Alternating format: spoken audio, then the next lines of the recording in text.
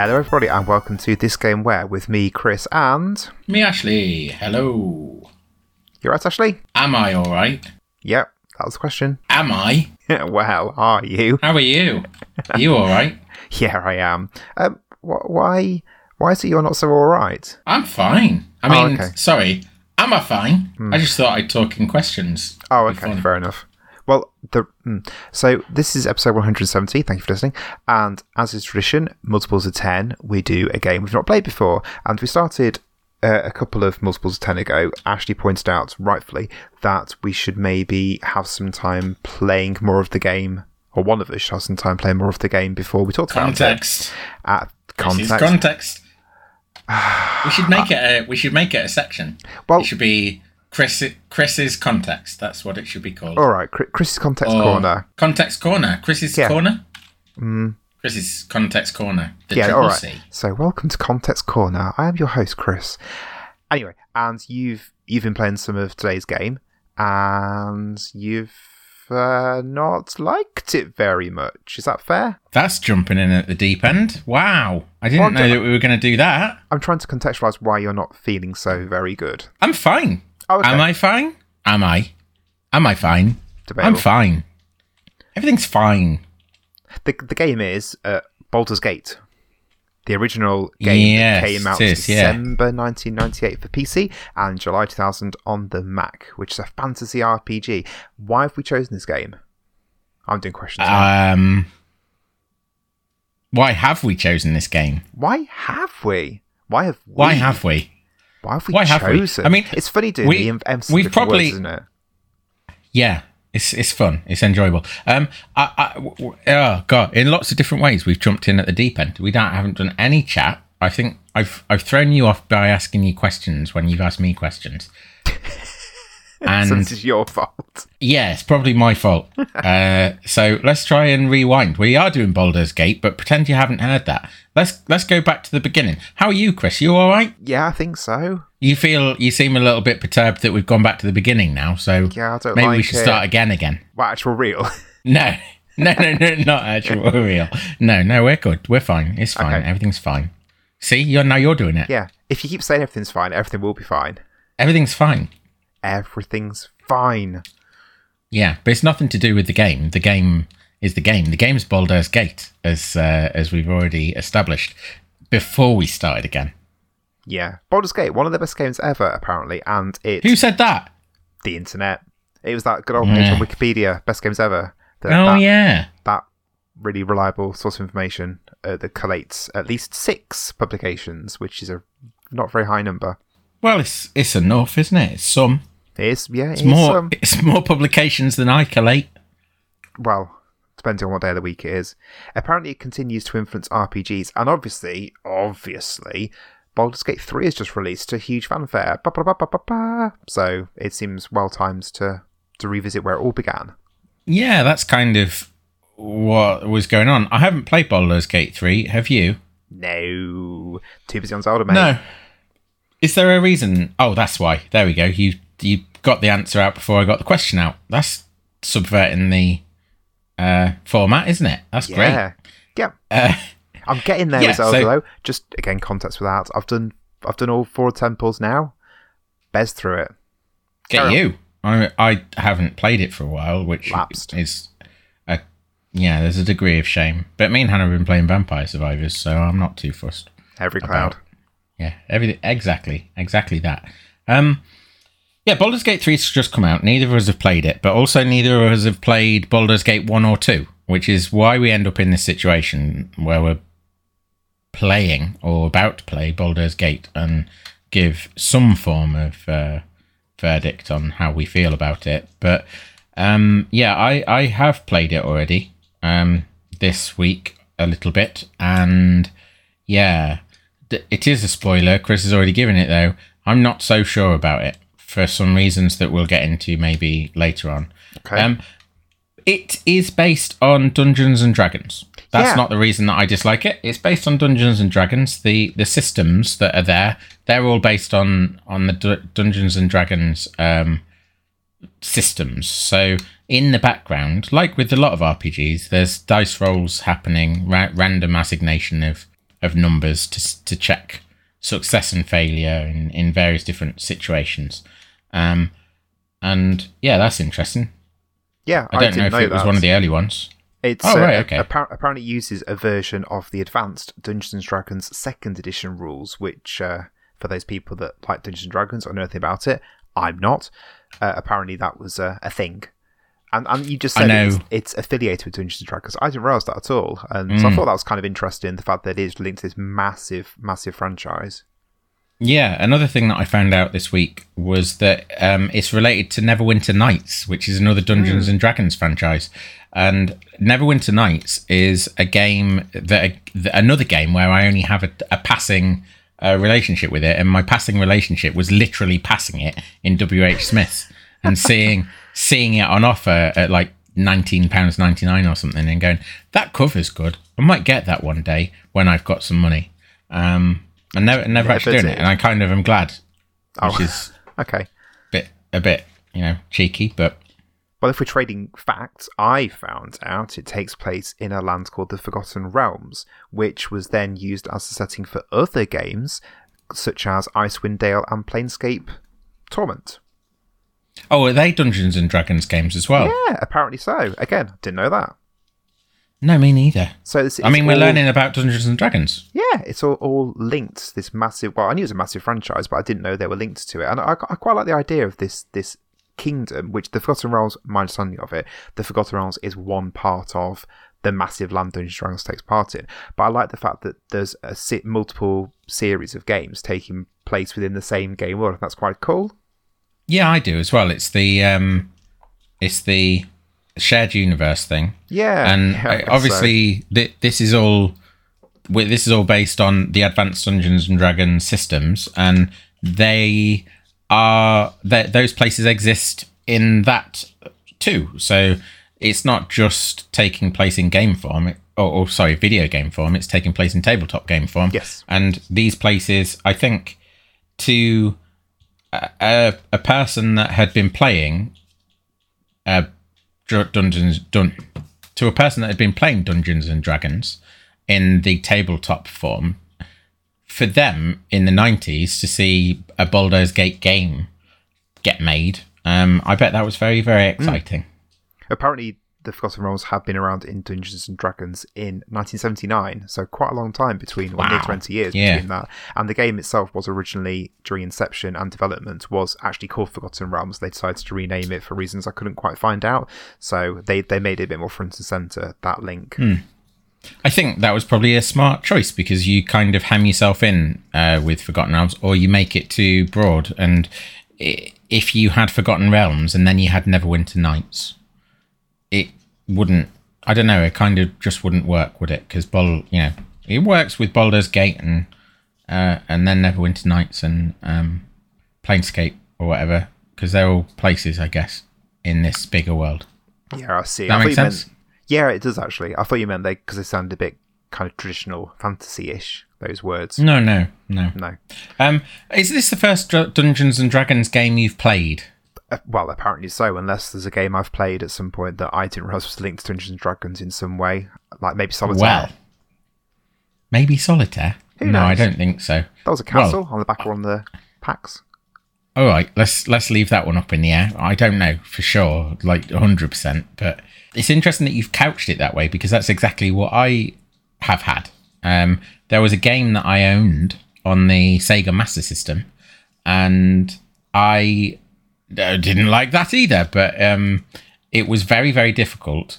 And for a long time, I couldn't remember what it was called. And in preparation to potentially cover it about 2 years ago on the podcast, on this very pod, on this show, I tried to look it up. I was Googling all sorts of things Master System related, and I eventually ended up trawling through to try and find the cover. Is this that wizard one that you brought up before? Possibly, yeah. It does have a wizard one. It's called Heroes of the Lance, and it was only when I found it in the couple of years ago. It was only when I found it that I saw that it had Dungeons and Dragons Heroes of the Lance. So yeah, it's a Dungeons and Dragons game, that, and it has some similarities to Baldur's Gate in the sense that you have a group. What do you call them in Dungeons and Dragons? You have a posse. A party. It's your party. Not posse. Party in your pocket. Party posse. In your pocket. Questionable. Move on. We're trying. I'm trying. I've got stuck. All I can think of is that. Genuinely, all I can think of is that. What was I going to say? Yeah, you have a party. So you in this mass system game, you have this party of, I think, 3 or 4 different characters that all are different archetypes of fantasy. And as each one dies, you will be passed to another one. Okay. But you can also pause the game and switch between them. There's like a mage and a warrior and a dwarf. I don't know what the dwarf does, and maybe a thief or something like that. It turns out you can complete the game in 5 minutes. But this is jump in the gun. I never got past like the first little section, but you can complete it in 5 minutes. We're jumping the gun because that's a different episode. It's about Baldur's Gate, this one, and we're talking about Heroes of the Land. So that's not right. Well, get back on track, Chris. I was going to talk about, actually, it's by sheer coincidence, we're only 2 episodes ago, did Golden Axe, and, you got this whole kind of fantasy RPG link. Well, not RPG so much, but the fantasy, the feel of Golden Axe, I think is going to be very prevalent through Baldur's Gate as well. I mentioned in that episode, actually, I used the phrase swords and sorcery, which I thought was a kind of umbrella term for just kind of fantasy as a byword. It turns out, I haven't done some research with that swords and sorcery as a title is actually a fantasy subgenre and specifically refers to those titles, be they games, films, books, whatever, where you've got a hero, usually a hero, I would assume a muscly man, let's be honest, with a sword, who engages in exciting and violent adventures. So Golden Axe would be traditional swords and sorcery, and thinking about it, Lord of the Rings, for example, it's fantasy, but it wouldn't be swords and sorcery fantasy, I don't think. Okay. So, there you go. That's a fact. That's a fact. Cool. That's, yeah. I don't have anything to say, so we should move quickly. That's fine. Baldur's Gate, from what I've read, is a top-down isometric third-person RPG and follows lots of the RPG tropes with battles, quests, you recruiting companions, etc. Does that fit in with what you have played of the game? Yes. Good. Tick that off. It's kind of also the thing that made me think that I was going to like it, which is somewhat superficially that top-down, well, not top-down, the isometric viewpoint is the one that I associate with the classic RTS games like Age of Empires and Command and Conquer, which I used to really love. And what I forget is that it's also like a Diablo thing. And actually, lots of genres have used that viewpoint. Yeah. So I kind of had kidded myself into thinking that I was going to get an RTS, and what I got was the game that it was always going to be. Thankfully, I didn't use that as a reason to hate it, but it was certainly a little bit of an adjustment, a mental adjustment to have to make. But there are other reasons that I hate it. So, yeah. Hate's a very strong Not that word. One. Oh, yeah. But deserved. The player can create a character that they play as, I guess, and you choose the class, and whatever you choose your character as doing or being impacts on different things in the game, such as their weapon, armor, etc. One thing I found that I did think was quite interesting was that the stronger your character is, the more items they can carry, which reminded me of, we talked about Zork within the last 10 or so episodes, can't quite remember, and Zork had this if you find your bag. Well, is that in Baldur's Gate, if you find the bag? No, it wasn't that in Zork, if you put some stuff in a bag. Zork was to do with the combined weight of what you had. So if you had two heavy items, you can then pick the third heavy item or whatever it was. So it was interesting to see that something similar appearing in Baldur's Gate, because I can remember when we played Zork, I was talking about it and being like, oh, that's quite unusual. And maybe it's not quite as unusual as we thought. Yep. I mean, it's definitely a thing in... It's a thing in lots of games. Resident Evil has that kind of inventory management type thing. It's not based on weight, it's based on space. If you remember, there's a briefcase that you have to put all your bits and bobs in, and you have to sort of Tetris it in. But Fallout has a weight system, so depending on how strong you are, that will allow you to carry more stuff, and you can take potions to buff your strength so that you can carry more stuff, and if you carry too much weight, you slow down. Obviously related because it's Bethesda, but the Skyrim bits and bobs. Skyrim, the Elder Scrolls series of games, they have that system too. I think it is a bit of it's a thing. More than I thought. There is an evil system. It's definitely more than you thought. It's called a Tachi, I believe, where you've got to, like you said, Tetris the items in. Because I have played games where you just do that, like little flash games on the internet.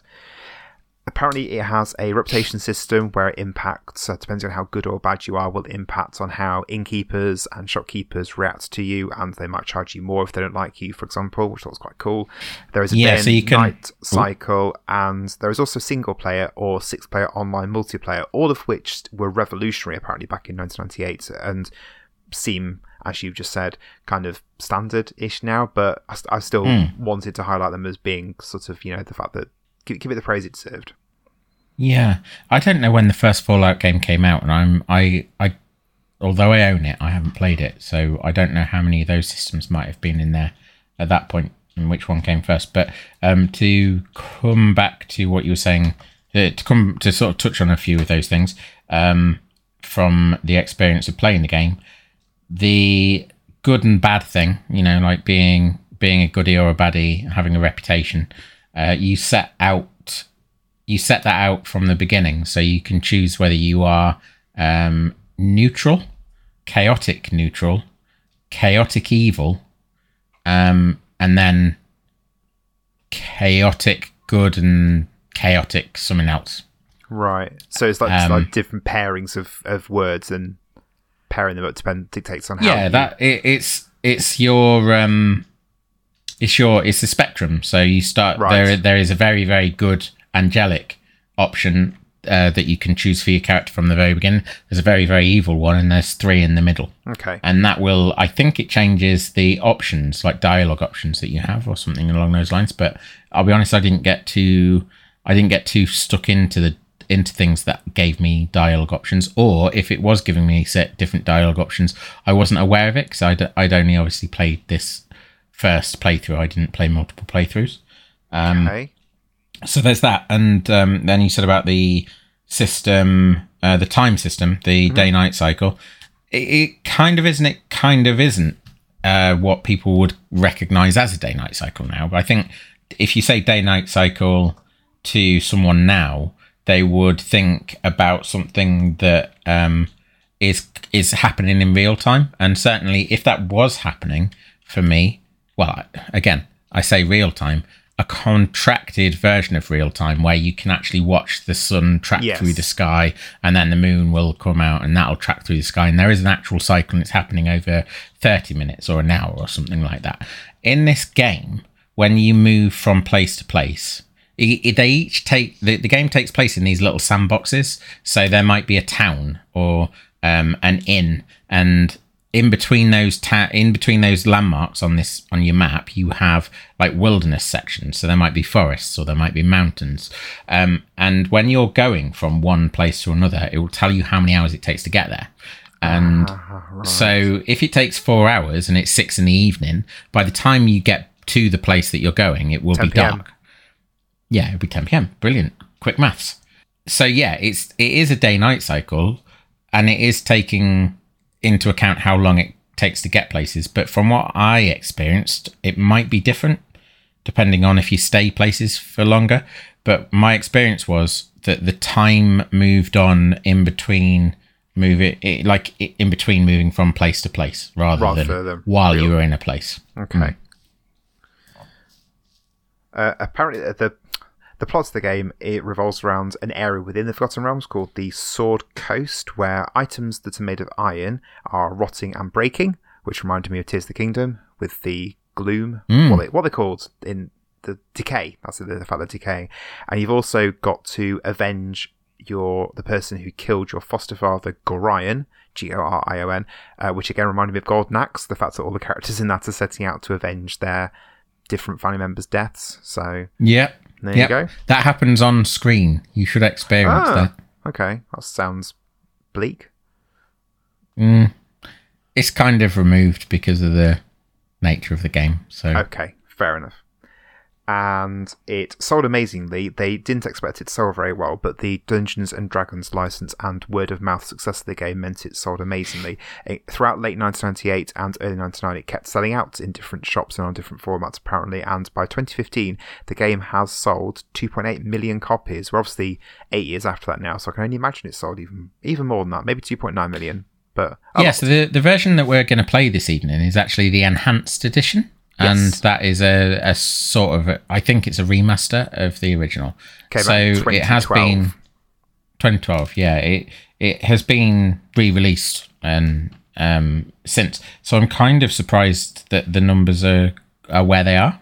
I kind of expected them to be much higher, but maybe that's just because we were in the midst of the Baldur's Gate 3 fanfare. So that might be skewing things. And it is fanfare. I don't know about you, but Kotaku, if you still use Kotaku, when I went on earlier today, it was all the headlines were either revolving around Baldur's Gate 3 or Starfield. Yeah, all of them. I was of a mind to play Baldur's Gate 3 to have a go. They've got split screen, which is unusual, I'd say, to some degree these days for a game to even have that for a start. But the fact that it's got that made me think it might be a good one for Hannah and I to play. But unfortunately, my experience with this one has made me reconsider, for valid reasons, I think, which we can talk about in the second half. And it's not necessarily because of my experience with this game. It's more a case of this game reminded me that actually there's certain things in games that I don't like, and Baldur's Gate 3 might well do those things. I could be wrong, but it might. Intriguing. Well, that seems like a fair point to jump in and for me to actually see what all the hoo-ha's about. It's not hoo-ha, it's boo! Bah! It's actually, it hasn't actually got any sheep in, so that's very misleading. Lots of cows. So moo ma. Let's just play it.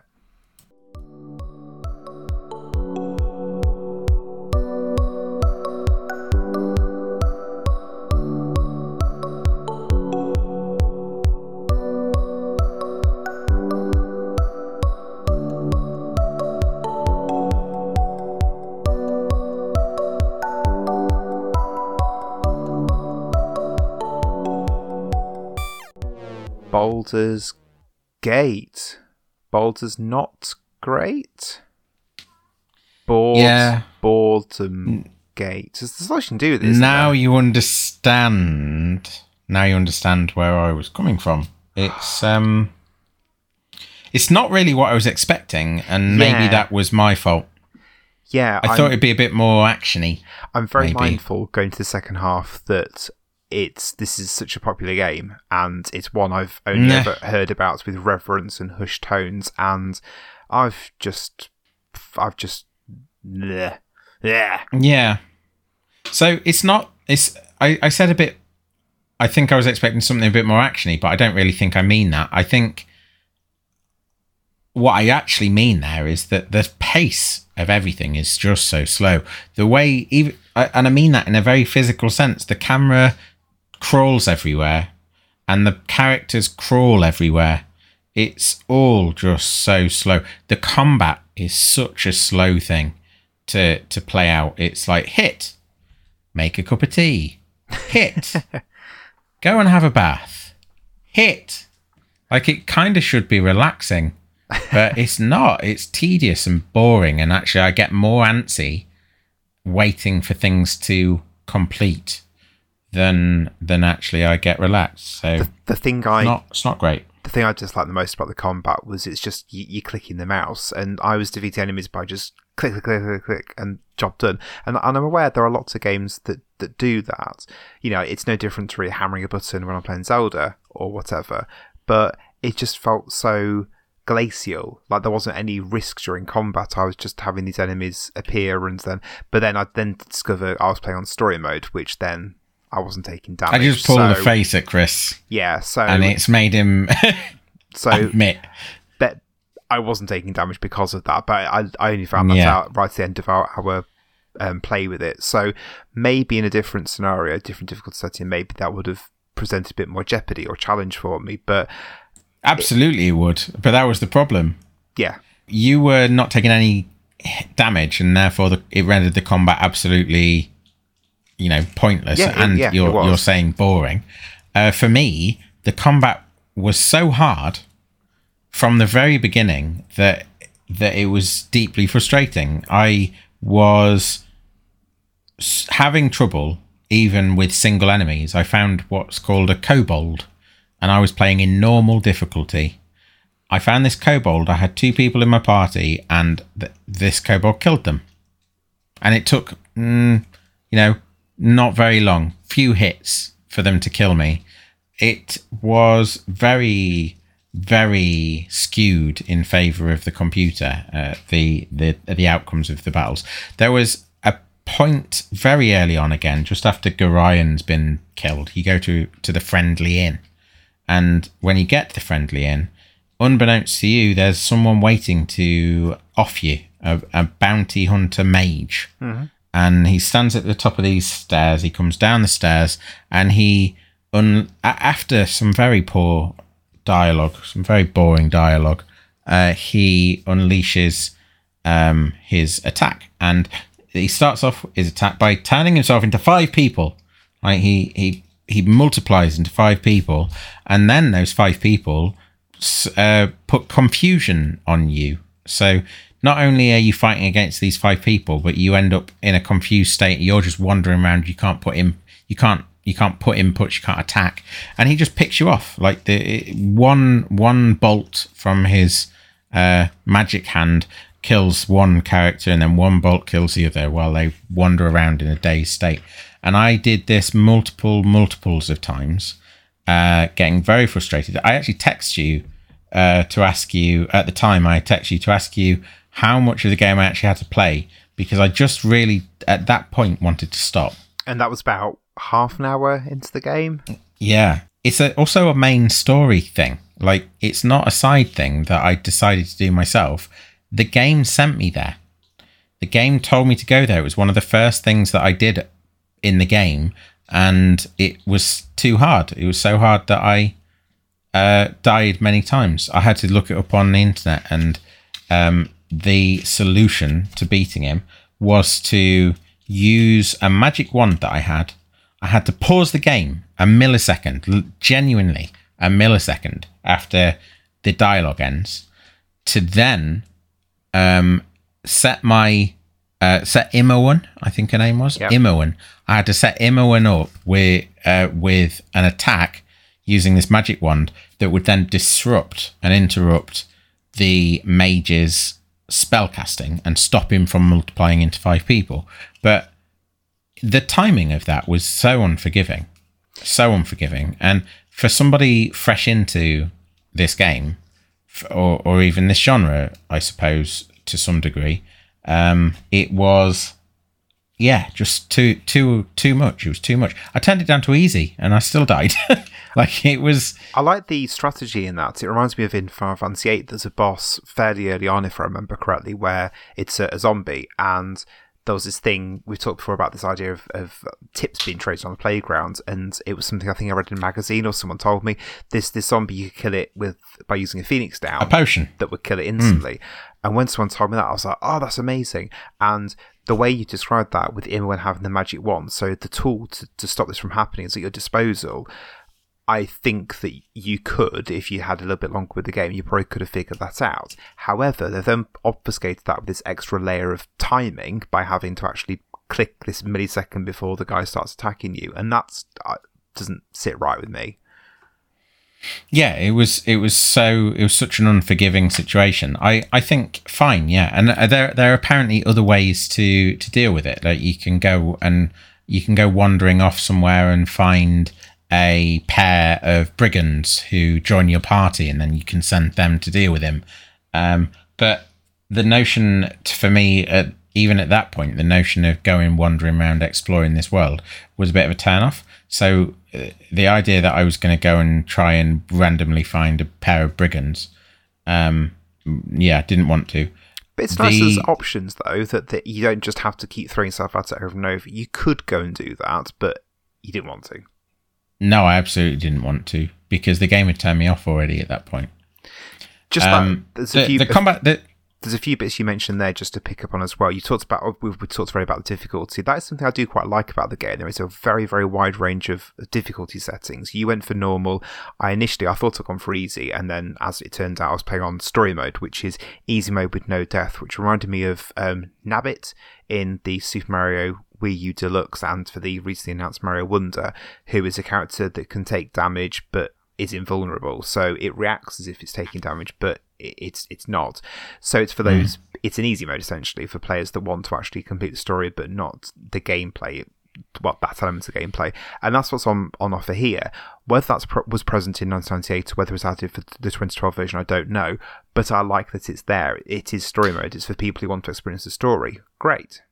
Yeah. So I missed that. I totally didn't see that existed. And why might that be? Because that leads me on to one of the negatives. One of the big things that we both commented on was just the sheer amount of text in this game throughout every single aspect of it. Just reams and reams and reams of text. So the example being with this then, when you got through the character creator, which is another issue as well, is you then get given these range of difficulties to choose from. But rather than just being a simple story mode, easy mode but with no death, here's easy mode, and then a brief description of easy mode. It's what, 3, 4, 5 sentences probably for each one, and I just glanced through because I thought I'm not going to read all that. I think that comes just after you've created your character as well, and that is again very laboured, very wall of text heavy. Literal walls of text. It's like a house built out of text. It's not. It's like a hotel. It's like a 1,000-room hotel built out of walls of text. It's absurd. Before you even started the game, you're bored of reading, and I like reading. I think the character creator is a very powerful tool. There is so much customizability there, but it's just like you go through one option, and then there's another option, and there's another option, and you just keep going. And for those people into Dungeons and Dragons, great. I can see that being their absolute dream, be able to really customize and hone their character. It would have been nice for them to be a randomize button, just to click and to just given you on a random. Yeah. But you have to each time go through, and that, again, as I said, might be good for some people, for us certainly not. So we're already kind of feeling the pinch of that, and then to be greeted with this screen of here's your choose difficulty now, we were just turned off completely by that point. Yeah, I was. Yeah, it wasn't a great start, and the thing is, I got through all of that and still had the appetite to give it its fair shot, and then just got the enthusiasm smashed out of me. Not just because of the combat, which continued to be hard outside of that mage. I had 2 people in my party and got killed by some, what I think are fairly low level minions. I'm sure it's probably a skill issue. I could probably get better at the game, but there was nothing driving me to do that. The story was not engaging to me. I was not invested or interested in what was happening. Well, again, the story was being delivered by reams of text exposition, just loads and loads and loads of it. Yeah, all delivered very badly as well. The characters seemed to be incapable of delivering a line in a straight fashion. You said everything was arch. Yeah, well, the way like a wry delivery. Yeah, the text at times was quite serious, but then there were times where I think it was kind of reaching almost for like Terry Pratchett sort of style addressing fantasy, but it didn't have any of the panache that he had, where it just felt a bit like sarcastic and a bit mean-spirited, or the words you've used, wry or arch, but however I can dress it up, it didn't sit right. It didn't suit the game. It didn't suit the way the genre had been presented. So there was one character I mentioned where to Ashley, where she was complaining about how she'd been kept awake in the library by the sound of arthritic footsteps creeping about, and it just didn't suit the conversation I was having at that point. But again, this was like one sentence or a few words within this another big wall of text here that's just again, text is just being thrown at you all over the place. I was talking to characters, and I'll be honest, I wasn't actually reading what they were saying to me because it was just too much of it. Couldn't be bothered. I saw a talk by a man called John Ingold, who is the narrative director at Inkle Studios, who made 80 Days and more recently Overboard. It was all about how to create like lively, characterful dialogue in games, and it was a very, very good talk. For a start, it was developed this year. One of the things that he sort of touched on is how in modern games there's this attempt to deliver character and sometimes story in what's called the banter system. The banter system is in a game, like in, say, Red Dead Redemption or in Uncharted, more so in Uncharted, actually. That's a better example to go with. You have, like, conversations taking place between two characters as they maybe navigate from one place to another or something like that. In Uncharted, and it seems to have proliferated to other games as well, a lot of those banter lines, they are supposed to be like quips. They're funny. It's quip heavy, and it's not. But the problem with it is that they're not actually funny. I think there's an element of that going on here. These characters are delivering these lines that somebody's written with the aim of them being funny. But what they turn out to be, at least for me, is they turn out to be just actually obnoxious. They're somewhat sarcastic. Yep. In the things that they say, and it's such an onslaught of this just I was going to say derisory, but this wryness, this humorless humor, it's just so heavy with that in every respect. The very first scene I had when I could control my character, I clicked to make my character move somewhere, and they instantly said, "This is a waste of my talents." Okay, I've just asked you to move somewhere, and straight away I'm being like berated for it. Yeah. Like, it reminds me of, in the Legend of Zelda cartoon, how his line was "Excuse me, princess," but it was like sarcastically delivered and a little bit, like I say, obnoxious. These characters are thick. This game is thick with that kind of delivery and that kind of obnoxious humor. It's not fun to play. Another thing I didn't like, which you said, just a caveat before I start talking about it, is probably almost definitely a resource reason, was the fog of war, because you have this sort of area around your character, and as you of brightness, and you could see if you'd been to an area previously, it was then a bit darker. If you hadn't been to the area, it was then beyond that, it was then completely black. So there's an element of exploration when you reach a new area. It makes sense to then traverse around and draw around so you can see everything. But what then happens is that characters that are then outside of that radius, that diameter of light that is around your character, they just don't load up. So I had an example of an area I was supposed to go into where there was a character I was supposed to talk to in order to advance the story. I went in the area, the character's not there, because they were stood outside this diameter of light. So I walked forward a bit, and then suddenly, the character's popped up. Now I know I can talk to him and carry on with the story. But I like in games being able to, I'm in a new area. How do I understand it? How do I pass it? What is there in this area? What can I do? Are there treasure chests? Are there people to talk to? Are there roads to climb to? There was none of that here because it was just all restricted around the character. And I just found that quite frustrating as well. Yeah. The fog of war is almost certainly a resource thing to make sure that it can run on contemporary machines when the game came out.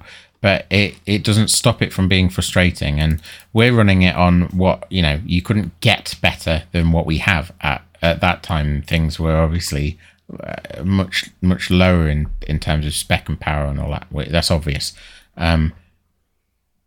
Which means that there's a potential that this game was running in even more limited fashion on machines that weren't capable of this, capable of delivering the highest end experience.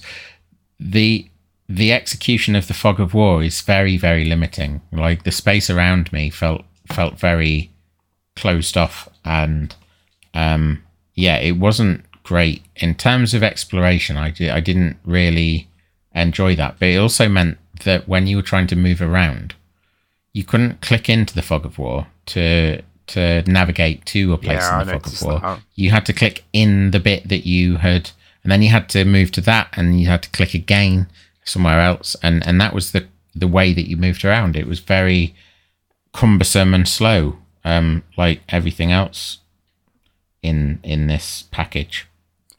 There were a lot of things I liked about the game. It was just I felt the gameplay hampered it somewhat. So I'm going to sound a bit arty-farty. I liked that the game started with a quote from Nietzsche. That was quite cool.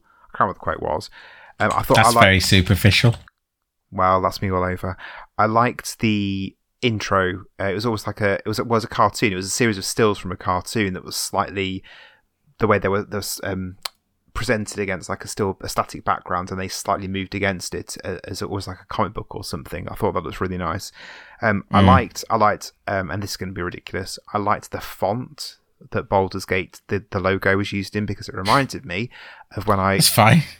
Well, when I first got a PC, I was shown a fonts website by one of my friends, and I just downloaded loads and loads of fonts, and it's a generic Irish type font that you get for like, Oh, is it? Yeah, well, I can't remember what the font was called, but it was presented as one like a St. Patrick's Day type font, and it's that font that if you think of an Irish pub near where you live, it will probably we're using this font somewhere within it. And Baldur's Gate was written in that font, so it reminded me of fonts. They were fun, weren't they? My favourite one was one where it's all little penguins that held up boards, and each board had a different letter on, so you could type a message with little penguins holding up boards. That was a really nice one. So there you go. I like, because this ties into how I like playing RPGs and games in general, as I was talking to characters, NPCs, I was getting given objectives for my journal, so I was then amassing a series of small objectives. Brilliant. I've got a tick list. That's how I like playing games. That was cool. And even though the Fog of War did make it quite difficult, I did quite like exploring the wilderness outside the first area and just seeing what there was. There wasn't anything to find, but I liked seeing what there was.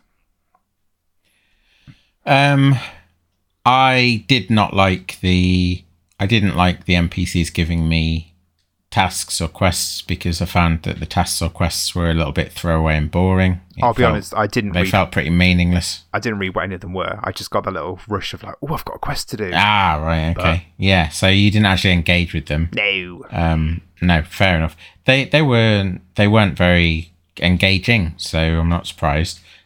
The exploration, like I did this evening while we were playing, I did just focus on uncovering maps. So I was in a carnival area and I uncovered the map around there.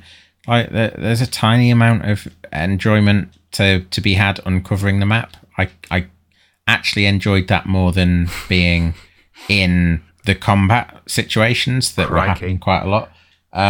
The thing, and this will sound like I'm being sarcastic or whatever, but the thing that I actually did like about the game is the way you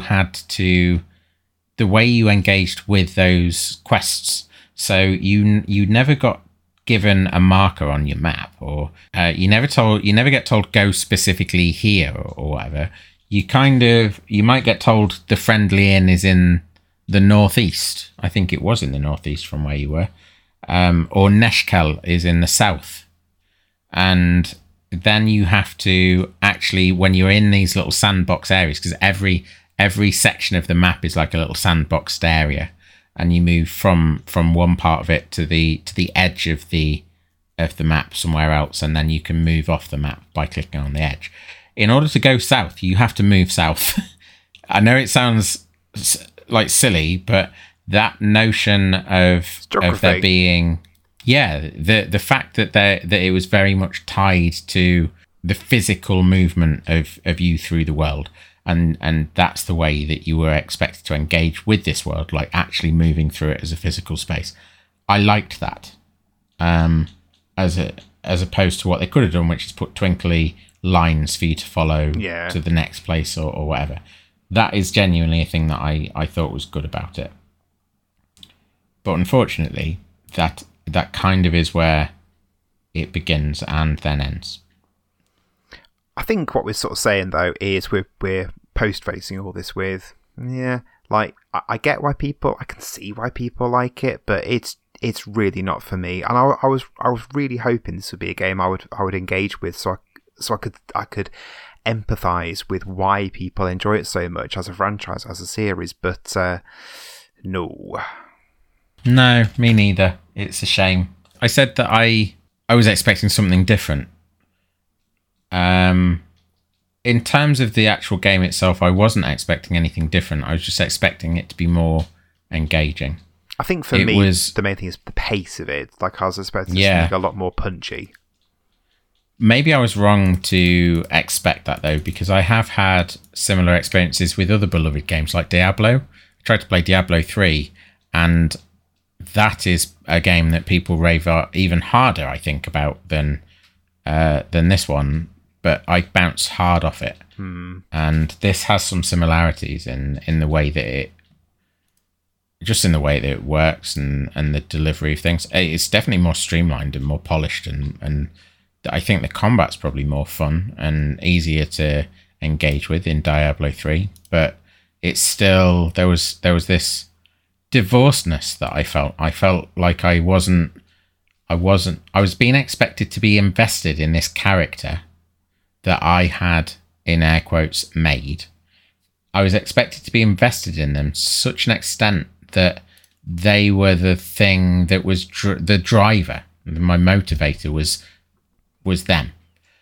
And I never ever felt any connection whatsoever to them, and let alone anything else or anyone else in the world.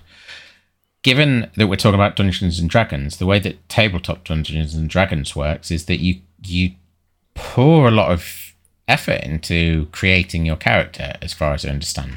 You know, we're all familiar with the stats side of things, but and the dice rolling stuff, but you have to create your character, give them a name, give them a backstory, a life. You create all of that, and then if you die in Dungeons and Dragons, that character is dead.